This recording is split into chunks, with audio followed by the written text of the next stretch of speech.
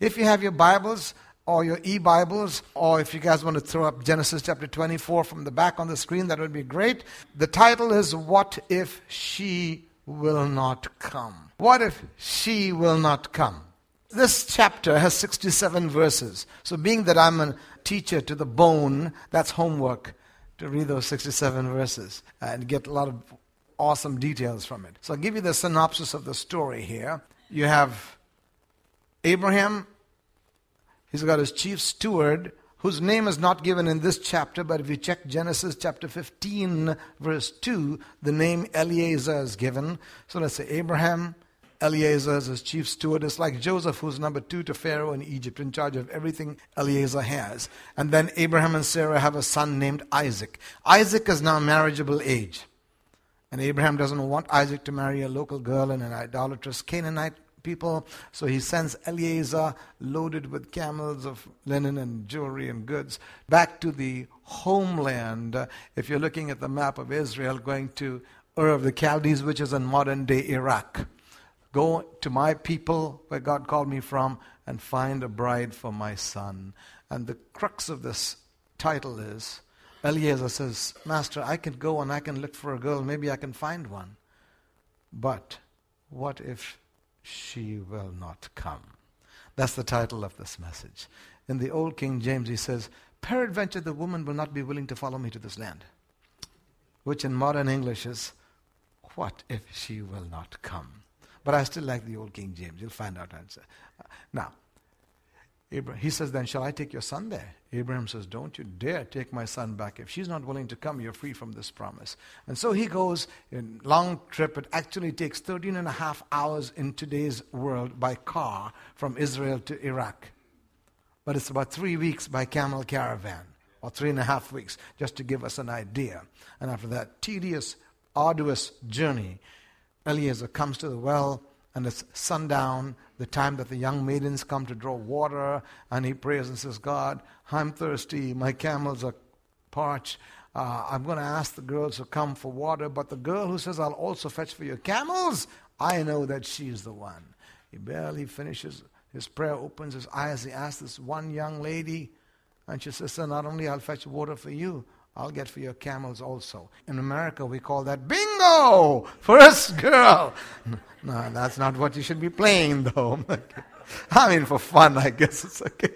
First girl is like, God, you've answered my prayer. And then goes to her house and meets her parents. And he makes an incredible discovery that this girl, whose name is Rebecca, her father's father is Abraham's brother. That's incredible. Even eHarmony can't do that. So you're in tune with the times, aren't you? Right. I mean, seriously, without any digital networking in those days, incredible. The fingerprints of God all over this thing. I saw someone looking at his wife and said, but I thank God for that's how I found you. Was that so? Somebody was looking at his wife that way? Anyway, he then says, I need to take her back to my master. And they say, well, you just can't do that. We've got to call her and hear from her directly. And then they say, will you go with this man? What if she will not come? She comes back. She becomes the bride of Isaac, who's Abraham and Sarah's son. And that's where the story ends. That's the synopsis of this chapter. There's two incredible things, apart from so many details. There's amazing typology and inspired genealogy in this chapter. Typology. Abraham's a type of God the Father. He's loaded. He's like the Bill Gates of his time. Billionaire. God had blessed him in all things. Isaac is the seed of promise. Remember, Sarah was barren for a long time. They couldn't have children. He's the promised child. He is a type of Jesus, who's our Messiah, the promised one. And then Eliezer, the chief steward, who's in charge of everything, is like the executor of Abraham's estate. So he's the type of the Holy Spirit. And the Eliezer, who's the type of the Holy Spirit, is tasked with preparing the bride for the groom, which is what the Holy Spirit has been doing 24/7 from the day of Pentecost. So he is sent. So that's amazing typology. You see, but Andrew, how does this apply to me? Remember, it's like the Holy Spirit saying to the Father, I can woo them. I can convince them. I can convict them of sin. But what if she? Who's the she now? You and me, the bride of Christ, the body of Christ, the church of Jesus Christ. What if she will not come? So that's how we come right into this. What if she is not willing? Every person has freedom of choice. True or false? I commend everyone here today because you have the choice to get up when your alarm rang, get ready, and get yourself here. Everyone has freedom of choice, but no one has freedom from consequences. I can choose to go and spend 3 hours watching a movie from Hollywood tonight, which, is overloaded generally with violence, foul language, promiscuity. I say this to people, no offense if your first name is Brad, just a teaching point. Why would you ever want to name your son Brad only to find him end up in the pits? Really. I can choose to spend 3 hours watching that, or 10, 15 minutes extra reading my Bible, or listening to my audio Bible and talking to Jesus. This choice will take me that much farther away from God. This choice will bring me this much closer to God. After this meeting, I could go to the fellowship hall and put 4 teaspoons of sugar in my coffee. That will take me that much quicker to God. We have no freedom from consequences, though we have freedom of choice. Psalm 40, verse 8. The psalmist messianically prophesying about the Messiah says, Psalm 40, verse 8. I delight to do thy will, O God.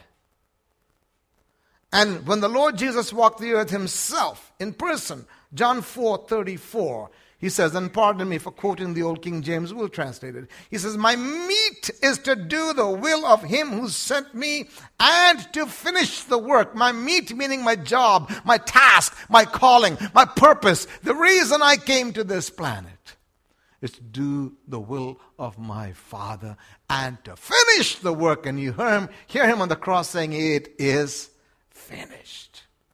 So what are you and I placed here on this earth for? Not to do my will, but thy will be done. To find and do his will, plan and purpose for our life. Everything else is trinkets and baubles. I want to bring you to something that is kind of strange. You need to indulge me a little time here. Before Eliezer could be sent, and if you're following in the scriptures, verse 2, Abraham says to Eliezer, put your hand under my thigh and swear to me by the God of heaven that you will do what I'm tasking you to do.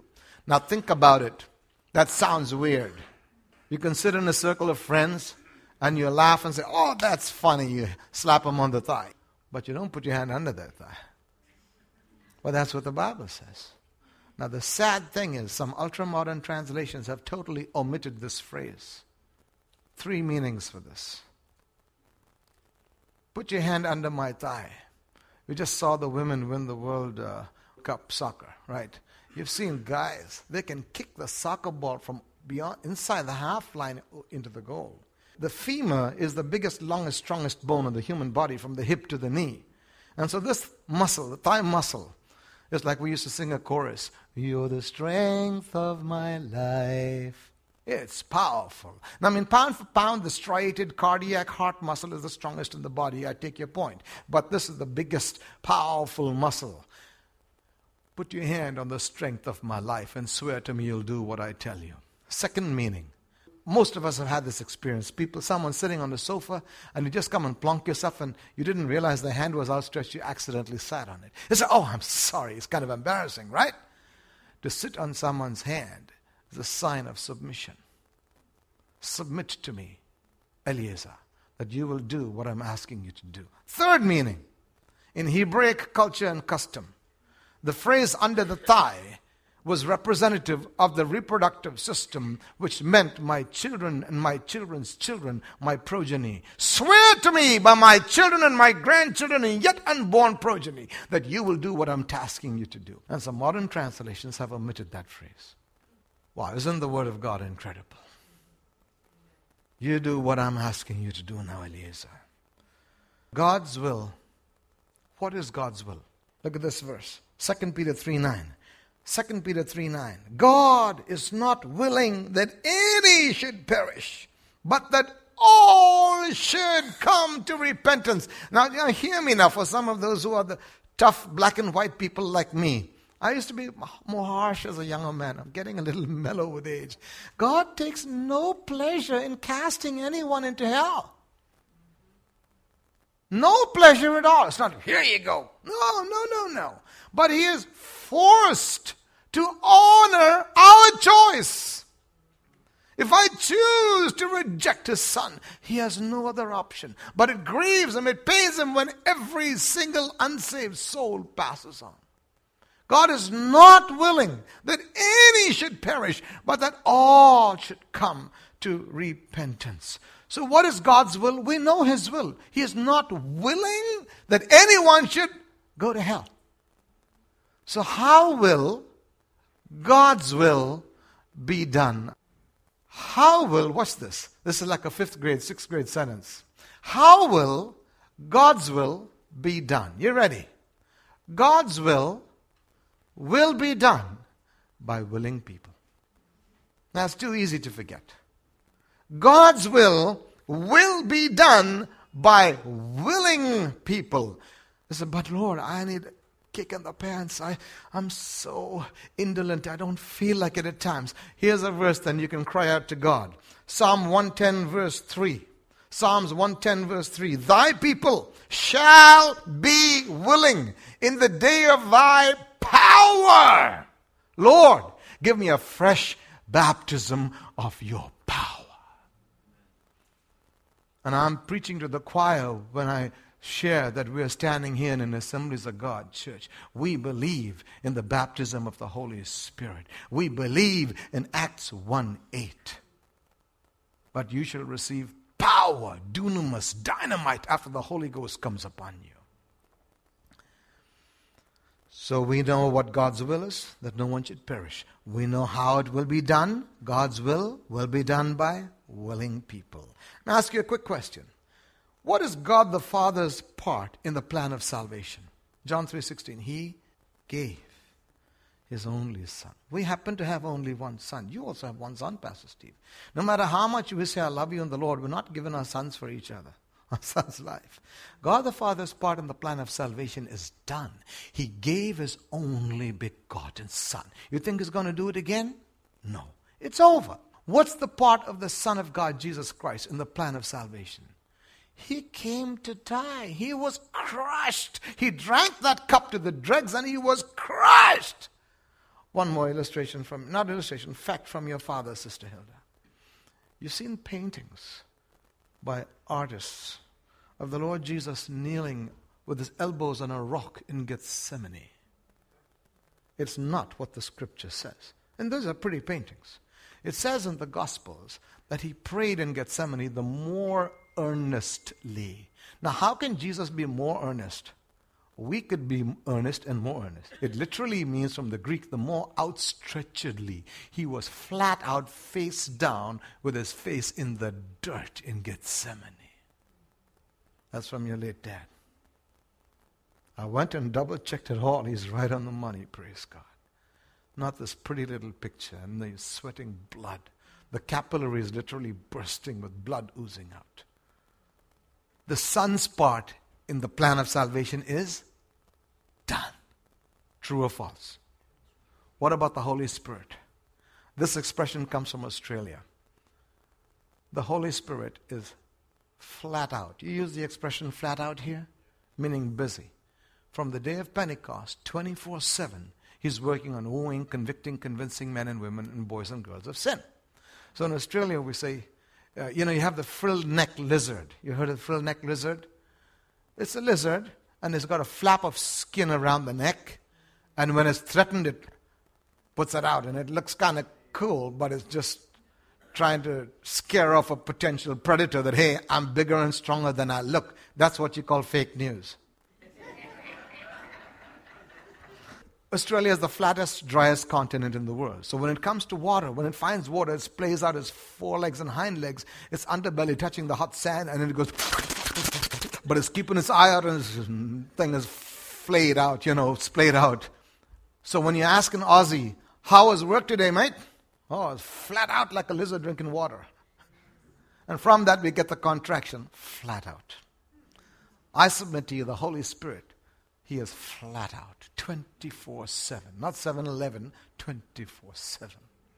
Round the clock, around the world, all over the world, the Spirit is moving. True or false? He can't do any more. The Father's part is done, the Son's part is done, the Holy Spirit's part is continually being done. Whose part is left? The bride needs to be ready to come to her groom. What if she will not come?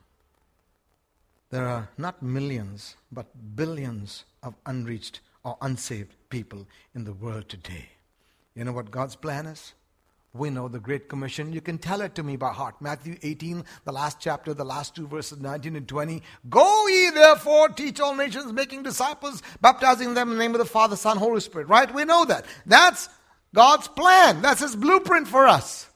And when I was a kid, especially in the AOG churches, my wife was president of the youth group when I was a frivolous young man. The only thing that's changed with me is I'm older now. We used to have our Sunday morning services like this, and Sunday evening was evangelistic and outreach meeting.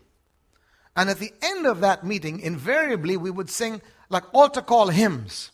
One of them went like this. Come home,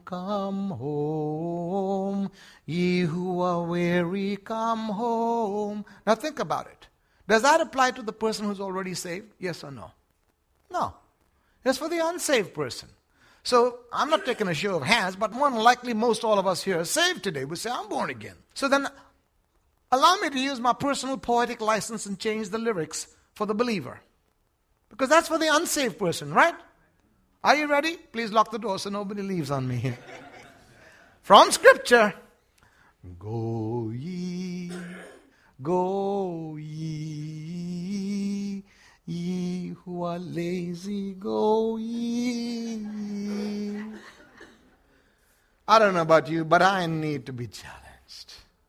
I don't want to go back home the way I came. Holy Spirit, challenge me, change me. Our part is not yet done. So how is it going to be done? Here's another 5th grade statement. If it's to be, it's up to me. Let's say that again. How will God's will be done? It's going to be done by willing people, right? But if it's to be, this is not the time to turn to your neighbor and say, God bless you. It's me, oh Lord. Not my father, mother, brother, preacher, pastor, deacon. It's me. If it's to be, it's up to me. You and I, Rebecca was that woman. She was that bride. You and I are that woman. We are that bride.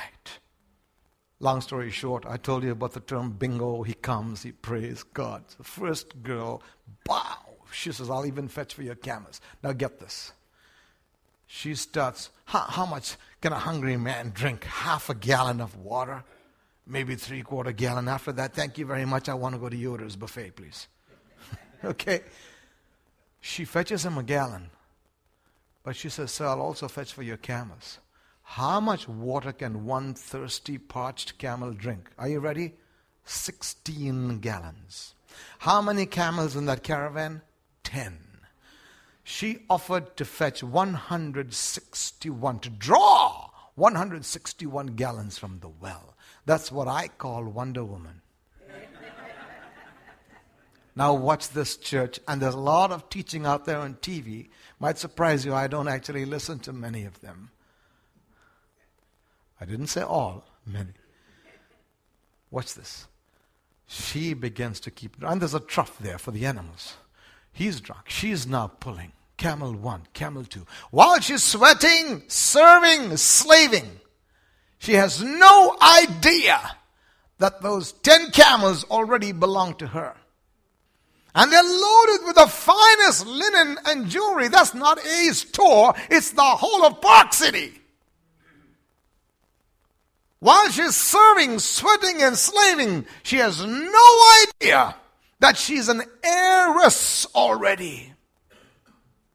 Instead, we get so distracted by my house, by my cabin at the Poconos, by my place at the shore, by my next car. Praise God for these things. But what says Matthew 6:33? Seek first the kingdom. Do the will of Him. Seek first the kingdom, and all these things, they're just bonuses. They'll come along. Instead, I've been to a certain minister's office. I won't tell you which denomination or where. There's a picture of this car. This is the car God said He's going to give me. Oh, dear friend, just do what Jesus put us on this earth to do. He will add these things. They're merely bonuses. He's come here. What's the inspired, anointed genealogy? He comes to the house. They've all got enough place for the 10 camels. Rebekah's father's Bethuel. Bethuel's father's Nahor. Nahor and Abraham are brothers. Now watch this now. On the natural. Abraham and Nahor, probably 5-10 years gap between them. They're siblings. Nahor has a son named Bethuel in the normal time. Abraham and Sarah have a son named Isaac. Bethuel has a daughter named Rebekah. How come? You mean he snatched the cradle? There's a whole generation difference. But not so. In the normal span of time, Nahor has a son named Bethuel. In the normal span of time, they have no child because Sarah is barren. At the age of 90, God touches her womb. They have a son named Isaac while they have a daughter named Rebekah. So though he's only one generation from Abraham, she's 2 generations from Nahor, chronologically they are similar age. Every word of God is pure. Because when we read the genealogy, Adam begat Seth, Seth begat Jared, Jared begat... Even the genealogy is inspired, my friends. Amazing. So they wine and dine him, and then he says, please let me go. God has blessed my way. And they said, no, you can't. We got to ask the girl. And now we come to the climax of the whole story. If you want to skip over to 56, and he says to them, don't hinder me. God has prospered my way. Send me back to my master. And they said, we will call the girl, verse 57, and inquire at her mouth. And they called Rebekah and said to her, will you go with this man? And she said, I will go. I will go. Here's another, the third of 3 simple statements. Don't say no. Give and go. I want to qualify. When we say give, we're not just talking money. My life, my next breath is given to me by God. The talents He's given me, things you can do that I could never do in this lifetime of mine. All our gifts are talents. Don't say no. Give and go. When she was asked, the woman Rebekah, who's a type of us, she said, yes, I will go. And because she said, yes, I will go. This is just from me, from no book. I believe she ended up becoming the silver medalist of all mothers from the time of creation. What do you mean, Andrew? Well, I figure Mary has got to have the gold medal. You can't top that. Come on, there's no contest. All right, so no one's jealous of her, ladies, right? Okay. How does Rebekah become silver medalist? Abraham, Isaac. She marries Isaac. Who's their son?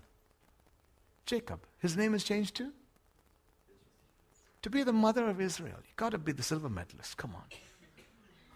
At least in my book. Just a thought.